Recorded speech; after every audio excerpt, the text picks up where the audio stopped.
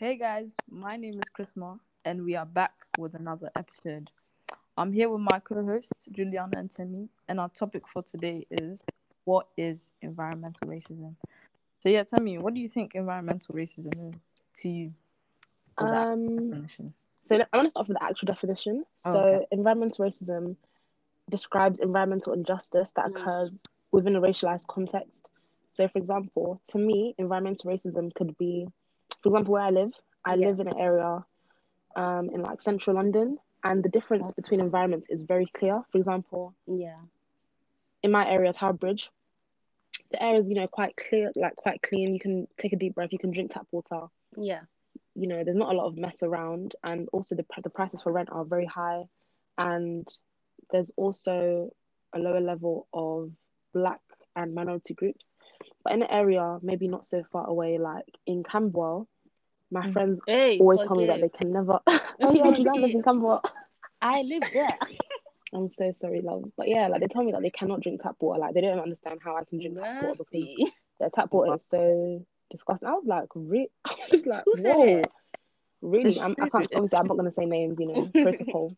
But yeah, like they don't understand how I can drink tap water because it's so like I'm yeah, it's just even not safe wondering to how really you are drink it. drinking tap water because Guys, when you come I to my live. house, my friend, same friend from Camberwell, she came to my house and drank tap water. She was like, "Oh, it's actually not.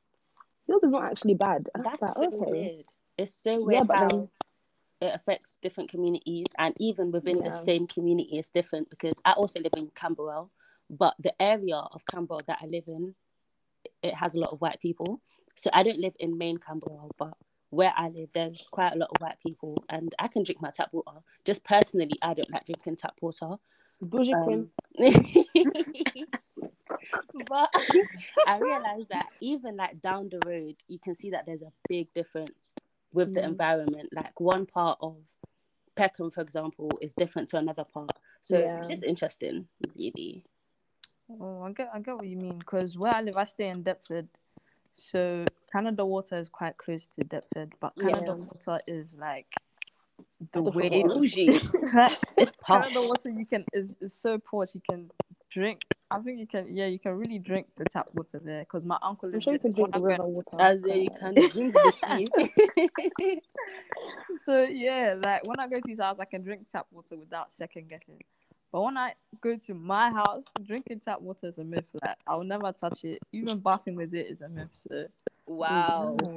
yeah, Bottled so water I'll to bath. say there is a difference, like a vast difference. Even though we're so Yeah. close to each other, there is a big difference. Yeah. Even rubbish on the road and stuff like that Mm. compared to Canada Water, which is just even 10 minutes down the road. Yeah. You can clearly Yeah, see I the think difference. Yeah. also like this whole difference between areas. We actually, Julian and I went to like Peckham recently, Yeah. Mm-hmm. as part of our like environmental project, and we were just looking at the difference between like main Peckham, for example, and then like Nunhead, and literally 10-minute walk, but the difference is so clear in terms of So clear. population, rubbish, Um, traffic, like air quality. Like the difference is ridiculous, and Yeah. you would think that you're in a complete different area, like a complete different zone, but then you realize like no, the only difference that you can see apart from the environmental factors is actually who lives there. Yeah. Like there's some areas in Peckham that are just like derelict, left behind, but there's other areas in like Nunhead which are thriving, and it's just Gosh. quite weird. I think before knowing about environmental racism, I wouldn't have known that was the reason. I would mm, maybe just think that the government's just giving more money to this area or that area, exactly. but we Exactly. can see that it's actually like a strategic thing, and it's Yeah. also based on people Yeah. that actually live there. Yeah. So yeah, it is quite an interesting and quite sad as well, actually. I had a quick question, guys. Yeah. Hmm. So when you first heard about environmental racism, what did you guys think it actually meant? I was like, these people are racist. I was like, damn, why are they doing this to us? Like, do you get what I mean? As I said Yeah. earlier in the first episode, that we're victims. Like, we can clearly, we Yeah, can all, share some sort of, experience that experience. we've Yeah. all had. Yeah. Yeah. So, yeah, I think that's another area of environmental racism. So, but the reason I know so much about, or the reason it sparked my interest, is because in our environmental classes, each like group was given, or like The every topic. week, yeah, like two people had to present a topic, and then Yeah. environmental racism was actually my topic. So if I didn't have that topic, I'm sure I wouldn't be talking now because I wouldn't know what it was. Yeah. So another type of environmental racism is found when Western countries use the resources from African countries, or like maybe not African countries but third world countries, Yeah. and rather use them to better their country, and then they leave third world country bleeding.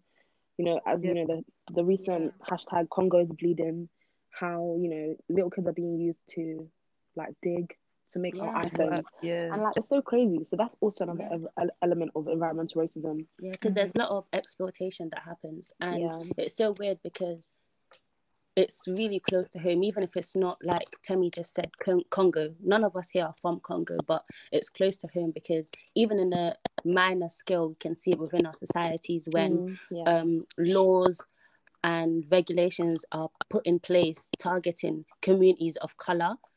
Like, it's so, it's not nice. Yeah, it was just eye-opening. I feel like this topic is very eye-opening to you know, it shows you what's going on in the world. And it makes you want to do more for your community as well. Definitely. And I think that's the reason we actually started the podcast. Yeah. Because I think when we were researching, we saw, like, you know, there are actually charities, but these charities can only work if people know about it. And even ourselves as young Black women, we didn't know about it until taking this course and until picking this subject. Yeah. So yeah, the podcast is, you know, just raise awareness. So if you're listening, you're interested, you think your friend would also be interested, then yeah, just send it around. And hopefully we can all make a change in our environment. Yep. All right, girl. Well, thank you for listening to today's episode. So we'll be back again, and I hope to see you there. Bye.